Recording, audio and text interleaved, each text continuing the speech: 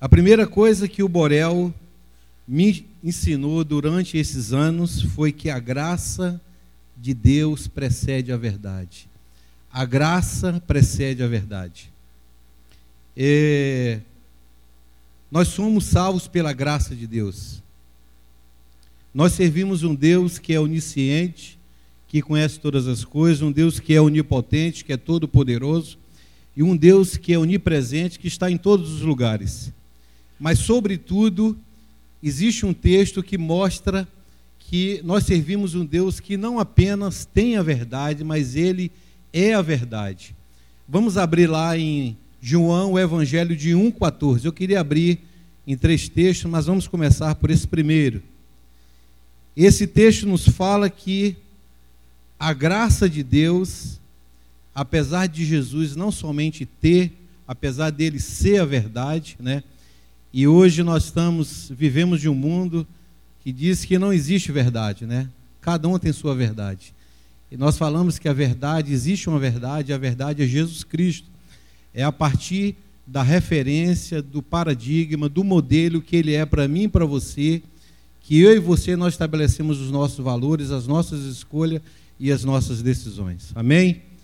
Então esse texto, para mim é um texto tremendo, fala: e o verbo se fez carne e habitou entre nós, cheio de graça e verdade. E o verbo se fez carne e habitou entre nós, cheio de graça e verdade.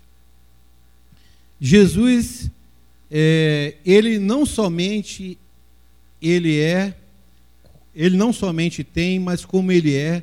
Mas esse texto nos diz que a verdade, ela precisa ser precedida pela graça. E uma vez eu fui num congresso de médicos, né? Eu vi um pastor falando que ele disse que eram 3 colegas quando ele estudou, cada um foi para uma área. Um colega dele virou médico, outro virou engenheiro, né? E ele, na sua caminhada, acabou sendo pastor, e nas suas viagens missionárias, pastorais, ele acabou se encontrando no aeroporto e falou: e aí você, Ricardo, como é que você está? E ele falou: não, estou bem, cresci e tal, sou pastor. E quando ele falou para o colega que ele era pastor, o colega ficou assim meio triste. E você? E o outro colega é engenheiro, né? E na hora ele notou que aquele ambiente ali, quando ele falou que o Ricardo, ele era pastor, parece que houve aquela indiferença, tal. Ele foi para casa e a princípio ele pegou o endereço, né, o e-mail dos colegas, daqueles 2 colegas, e quando chegou em casa ele falou o seguinte: eu vou chegar em casa e vou mandar uma série de mensagens para esse colega meu, né, mensagens que são gravadas na igreja. De fato ele fez. Chegou na semana, ele enviou a série de mensagens para aqueles 2 colegas, um que era médico, um que era engenheiro, né? E esperou a resposta. 1 mês, 2 meses, 3 meses, 4 meses, nada dessa resposta. Aí ele ficou incomodado. Ricardo foi lá e ligou para os colegas e falou: e aí, você recebeu a minha mensagem? Não recebi. E foi o que você achou?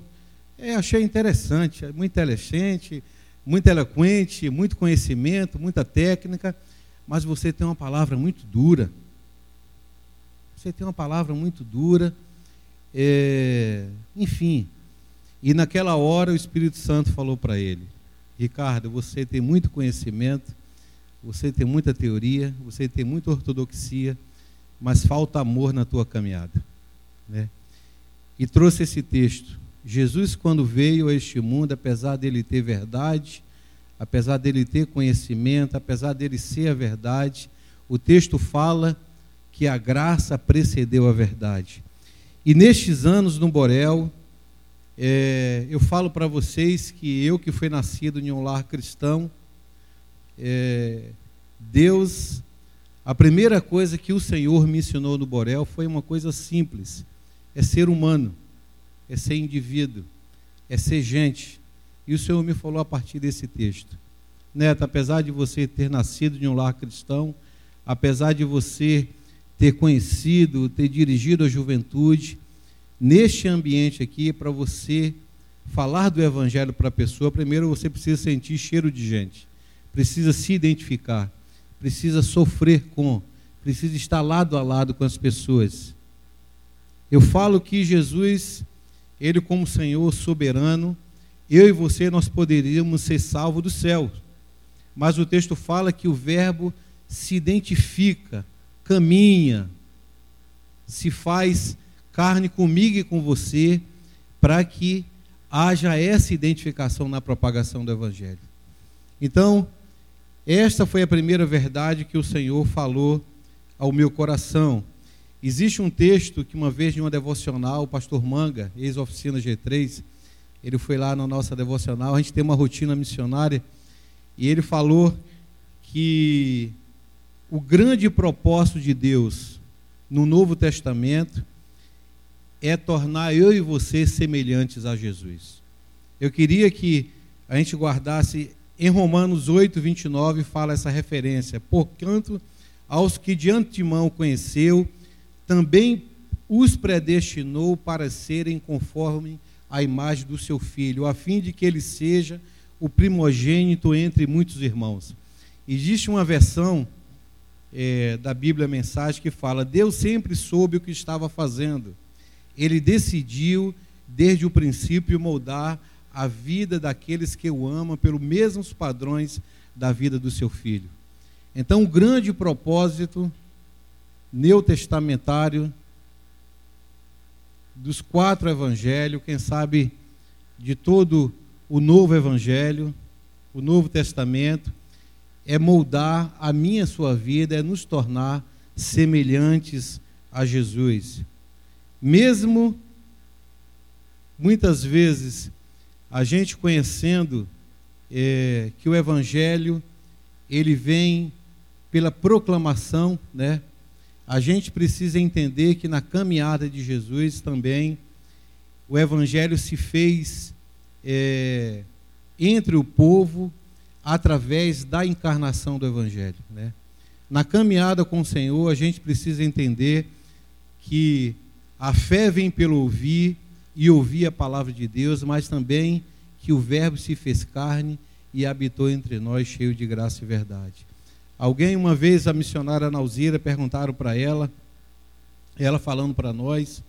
A Nauzira foi uma missionária que ficou na África 17 anos, trabalhando com os africanos lá, e ela disse que durante aquela guerra, aquele ano na Angola, todos os missionários estrangeiros precisavam ir embora do país, porque a ONU falou que não queria nenhum estrangeiro na Angola durante aquele tempo, né?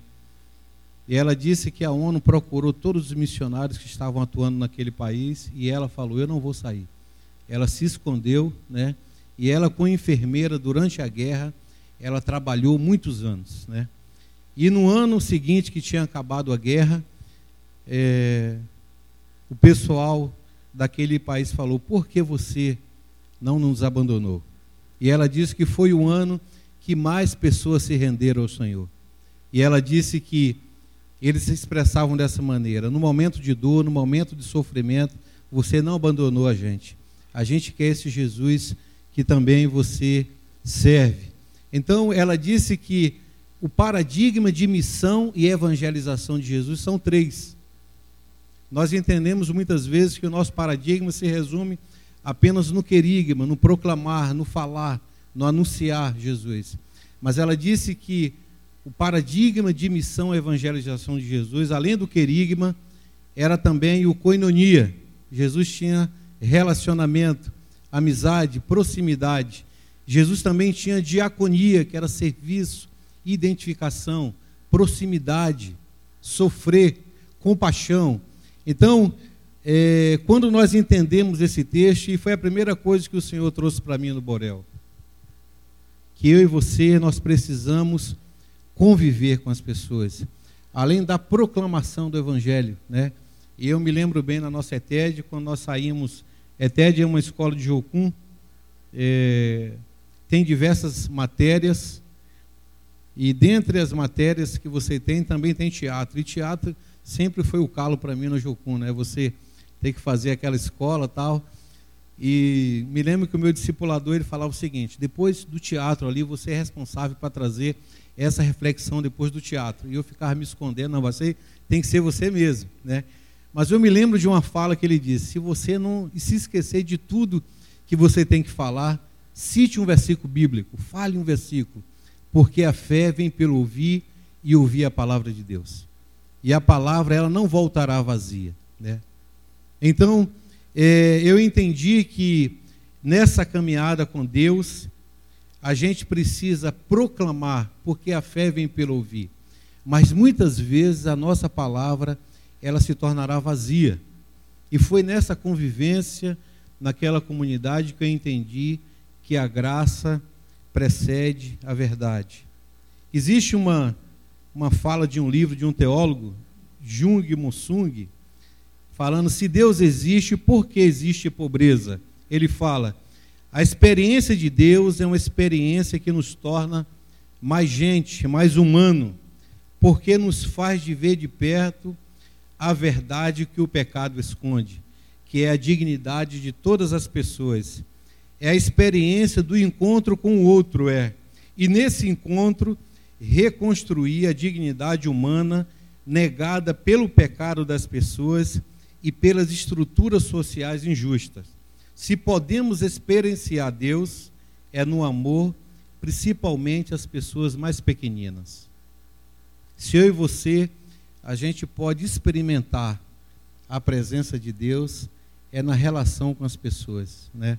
É na proximidade, é na encarnação do Evangelho. Então foi nesse contexto que o Borel me ensinou que a graça precede a verdade. Eu não sei quantos assistiu aquele filme Os Dois Papas, né? Para mim teve uma frase ali que foi fundamental. Ele fala que a verdade é vital, fundamental e inevitável, mas sem amor torna-se insuportável. A verdade, ela é vital, fundamental, mas sem amor torna insuportável.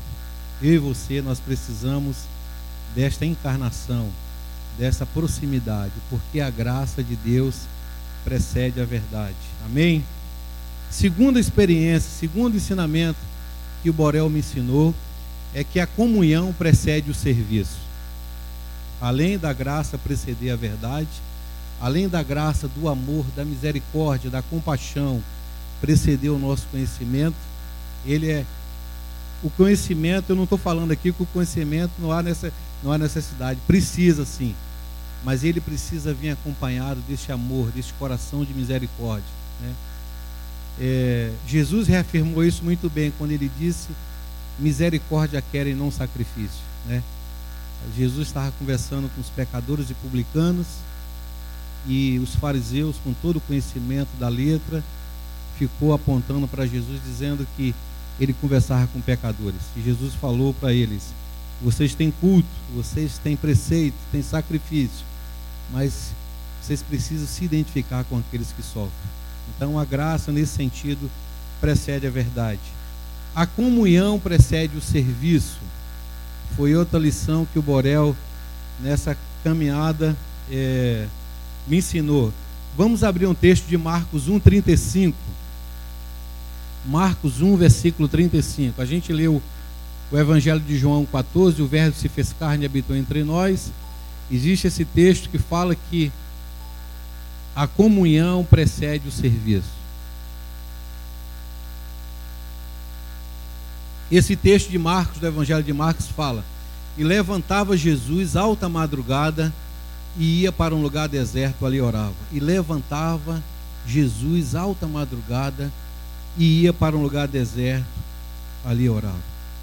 A comunhão precede o serviço. Existem dois tipos de comunhão. A primeira comunhão que eu e você, a gente não pode jamais negociar, é a comunhão com Deus.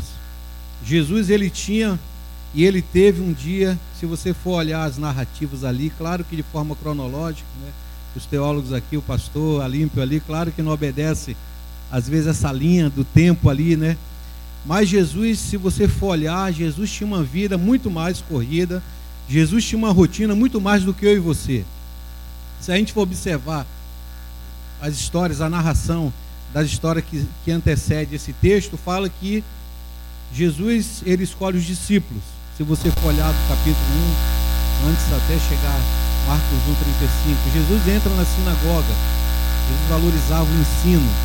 Jesus liberta na sinagoga um endemoniado. Jesus gosta das sogras, né? Cura a sogra de Pedro. Ao cair da tarde, versículo 31, Jesus ainda tinha tempo para curar os enfermos, endemoniados, e toda a cidade se reuniu na porta dele. No entanto, o versículo Marcos 1,35 fala que Jesus, ele não negociava o a sós com Deus. Ele não negociava o seu relacionamento, a sua vida devocional, o seu tempo de solicitude, essa imersão na palavra, aquilo que Mateus fala: tu, quando quiseres orar, entra no teu quarto, fecha a tua porta, e teu pai que te vê em secreto te recompensará. Então, eu e você não podemos negociar a nossa comunhão com Deus. A igreja aqui, com certeza, nessa manhã, 200, 300 pessoas, né? Existe esse culto abençoado, momento demais com Deus, mas existe uma frase de um pastor na Bahia que ele diz: a reunião acaba, mas o culto continua, né? Eu e você, a gente não deve viver apenas desse momento aqui, né? Esse é o momento eu falo de ajuntamento, de crescimento, de dependência, né? De você falar: eu vou sorrir com os que riem, chorar com os que choram, mas a vida continua, né? Deus, nós cantamos aqui um dos hinos belíssimos, né? Que eu falei, Andréia, um resgate às canções antigas aqui. Eu encontrei os teus altares, né? O contexto desse hino é maravilhoso. Salmo 84, dos filhos de Corá. Por 3 vezes os judeus precisavam ir ao templo para adorar o Senhor: festa dos tabernáculos, festa da colheita, festa de Pentecoste, né? E eles tinham que passar, se você for ler o Salmo 84, por um momento muito difícil. Tinha salteadores, até ele chegar no templo. Mas quando ele chegava no templo, digamos nesse contexto aqui, bem contextualizado, acho que na tradução contextualizou demais, né? Ele fala, ele entrando no templo, ele olha e fala: o pardal encontrou casa, a andorinha encontrou ninho, Senhor, mas a alegria no meu coração, porque eu encontrei os teus altares. Então, nessa manhã aqui, quando nós cantávamos aqui, me veio muito esse contexto do salmista. Senhor, os judeus naquela época, ele olhava no templo e falou: o pardal encontrou casa lá, a andorinha está fazendo ninho, mas a alegria de todo crente que encontra a presença de Deus. Amém? E a presença de Deus não se limita apenas aqui, esse conclave, esse ajuntamento do povo de Deus, mas a comunhão com o Senhor prevalece. Agora, desta comunhão resulta a comunhão com o outro. E na Jocum nós falamos, muitas vezes tem muitos embates lá, pastor, como a gente precisa passar pelo psicólogo lá, tem uma conversa. Hoje nós somos grupo lá, nós temos gente da Holanda, estamos para receber gente da Alemanha, da França, enfim, gente de todas as nacionalidades, mas só aqui no Brasil tem paulista, baiano, pernambucano, carioca, e na hora da convivência ali, muitas vezes o negócio acaba fervendo. E se você não tiver comunhão com o Senhor, você acaba tendo atrito com o irmão. Amém? Porque a Bíblia fala que você ama porque o Senhor, você ama porque Ele te amou primeiro. Paulo, em Romanos 7, fala: o bem que eu quero fazer eu não faço, mas o mal que eu não quero fazer sempre está diante de mim. Eu e você, nós precisamos da presença de Deus para se dobrar, para pedir perdão. E muitas vezes essa aproximação começa na nossa casa, né? Quando os orgulhos se volumam ali, e se não for o Espírito Santo para quebrar o teu coração, para renunciar, reconhecer que errou, pedir perdão. Por isso que eu e você, nós precisamos de Deus. Uma vez eu vi uma frase que diz: quando você for casar, homem ou mulher, peça alguém que ame mais a Jesus do que a pessoa. Eu louvo a Deus porque a minha esposa ama mais ao Senhor do que a mim, porque eu sei que tem momentos para ela que ela fala: preciso perdoar esse neto aí, que não é brincadeira, e vice-versa, né?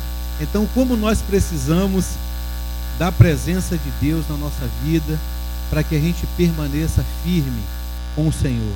Uma vez alguém me perguntou, o menino, ele trabalhava no Morro da Providência, ele foi de uma feijoada que nós fizemos lá, ele perguntou: o que é que mantém vocês tantos anos no campo missionário? O que é que mantém essa chama acesa, esse renovo de continuar servindo ao Senhor? Eu falei para ele: é a comunhão com Deus, é o assócio com Deus, é estar diante dele, né? Hoje nós estamos vivendo uma época dos desigrejados, né? Muita gente assistindo culto pela internet porque não quer ser tratado no corpo de Cristo. A minha igreja, meu pastor pregou um domingo pela manhã que nós lemos a Bíblia de 3 maneiras, pastor. Nós lemos a Bíblia de forma acadêmica, né? Então, se alguém não conhece Jesus e quer conhecer o Cristo da história, o Jesus da história, a igreja pode promover esse encontro de conhecer o Jesus da história. E quem sabe ele, conhecendo o Jesus da história, ele pode conhecer o Cristo da fé. Isso que o senhor compartilhou nessa manhã aqui na escola dominical. Mas também nós podemos ler a Bíblia de forma doutrinária. E por isso que a gente precisa estar na escola dominical. Porque aqui, quando o pastor está ensinando, é uma oportunidade de você falar: pastor, eu posso completar? Eu posso ter esse complemento? Né? É nesse embate, é nesse volumar muitas vezes do nosso orgulho que ali o Espírito Santo vai trabalhando com você. E você sabe que aqui é um corpo de Cristo. Mas também nós lemos a Bíblia de forma devocional. Lemos a Bíblia de forma acadêmica, de forma doutrinária, e lemos a Bíblia de forma devocional. É o assócio com Deus. A graça precede a verdade, a comunhão precede o serviço. Na Jocum nós temos uma frase, né? Um dos nossos presidentes disse que às vezes esbarra com alguns missionários nas bases missionárias, e a pergunta que ele faz é o seguinte: o que foi que Deus te falou essa semana? Às vezes o cara gagueja ali e ele fala assim: vai ter esse assócio com o Senhor, vai buscar o Senhor. Então eu e você, nós somos fruto dessa comunhão com Deus.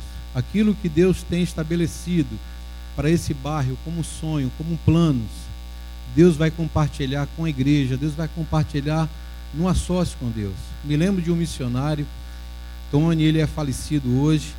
Deus tirou esse menino de uma cidade, um lugarejo tão pequeno na Bahia, e levou esse menino para o mundo. A Jocum tem um navio chamado navio Anastácio, que entra nos grandes países fazendo cirurgia. Ele não sabia falar nem a língua portuguesa. Esse menino casou com uma holandesa e ele chegou a ser relações públicas desse navio. Ele ia na frente para conversar com os ministros e tal, para ancorar esse navio nos países.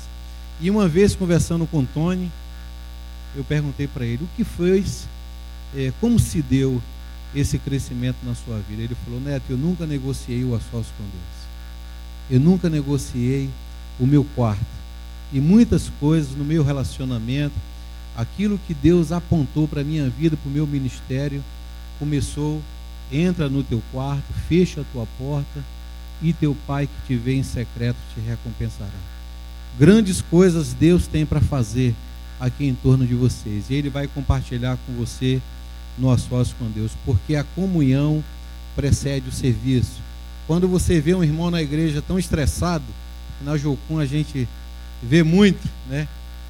O cara está ali e você fala, ele está muito mais envolvido com o trabalho do que a comunhão com Deus.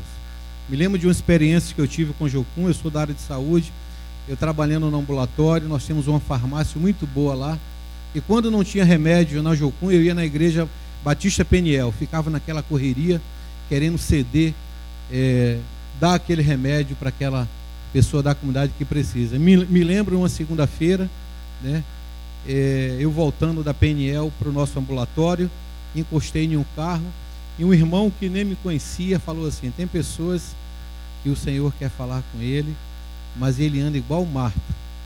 E Jesus falou que Maria guardou a melhor parte, que foi estar aos seus pés. E naquela hora o Espírito Santo falou comigo: Neto, para que essa correria? Né? Para que essa correria? Você não vai salvar o Borel.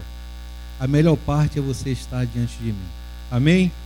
Então, a graça precede a verdade, a comunhão precede o serviço. E por fim, o terceiro ensinamento que o Borel me ensina verdadeiramente não há dicotomia, separação, dualidade entre a fé e as obras. Normalmente, na nossa caminhada, nós dizemos que cabe ao governo fazer ação social, prestar serviço de política pública, mas o crente precisa proclamar o evangelho, porque a fé vem pelo ouvir.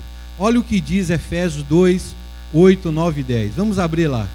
Efésios 2, 8, 9 e 10, para a gente encerrar esses 3 ensinamentos que uma comunidade carente pode trazer para mim e para você.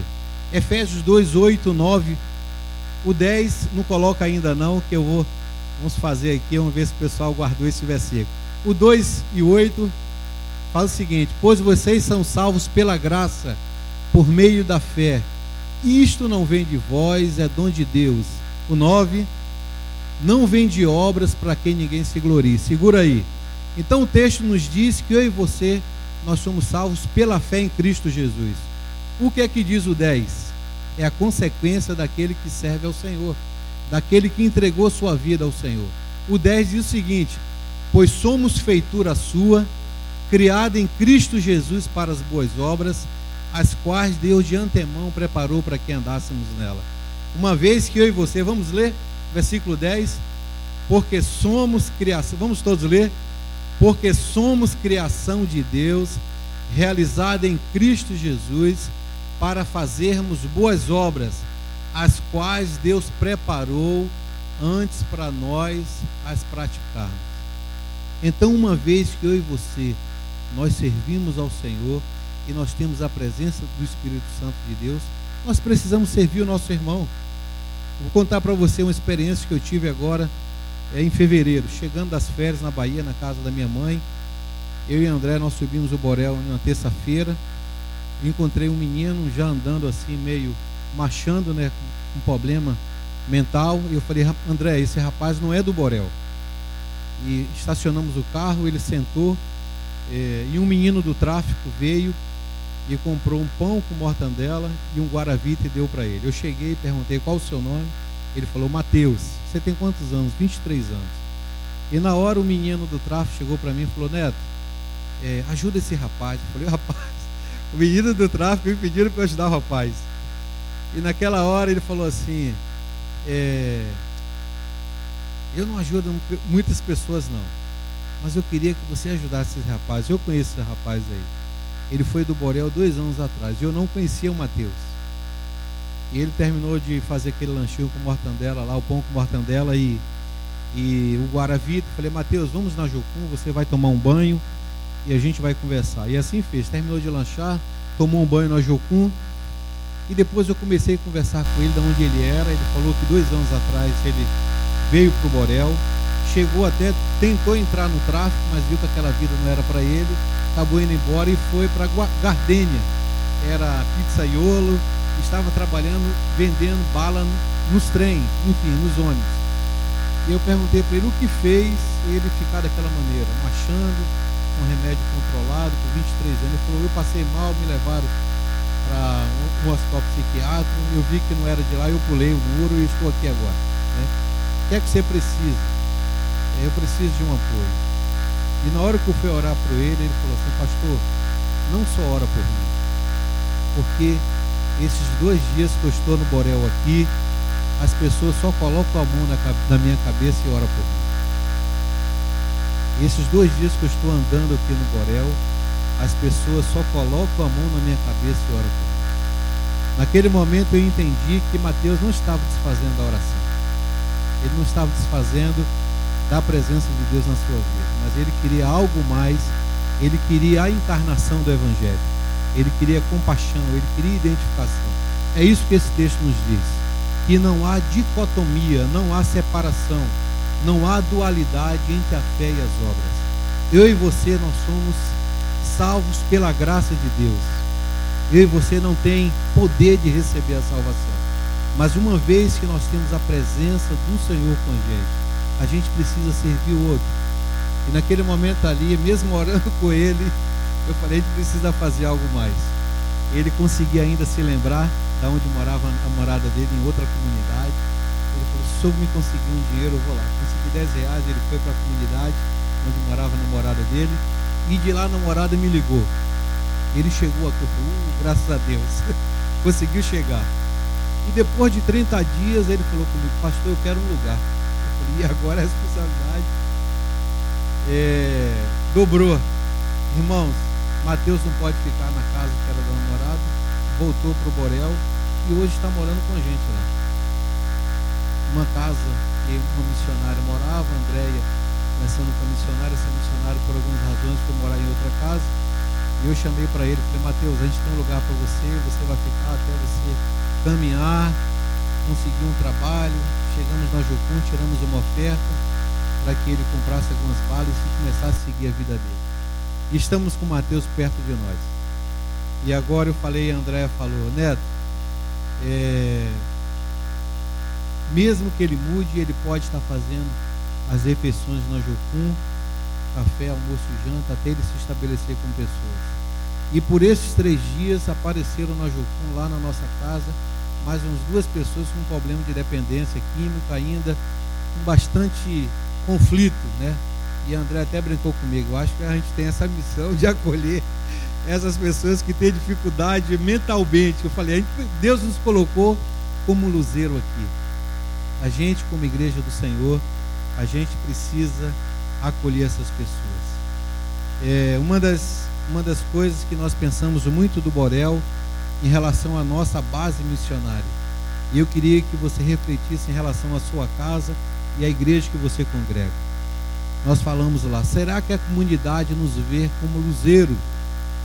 Será que aonde você mora, a comunidade vê a sua casa como aquela casa que acolhe alguém que precisa? Acolher não precisa não necessariamente morar na sua casa, mas aquele ambiente que você possa receber, conversar com aquela pessoa, encaminhar aquela pessoa.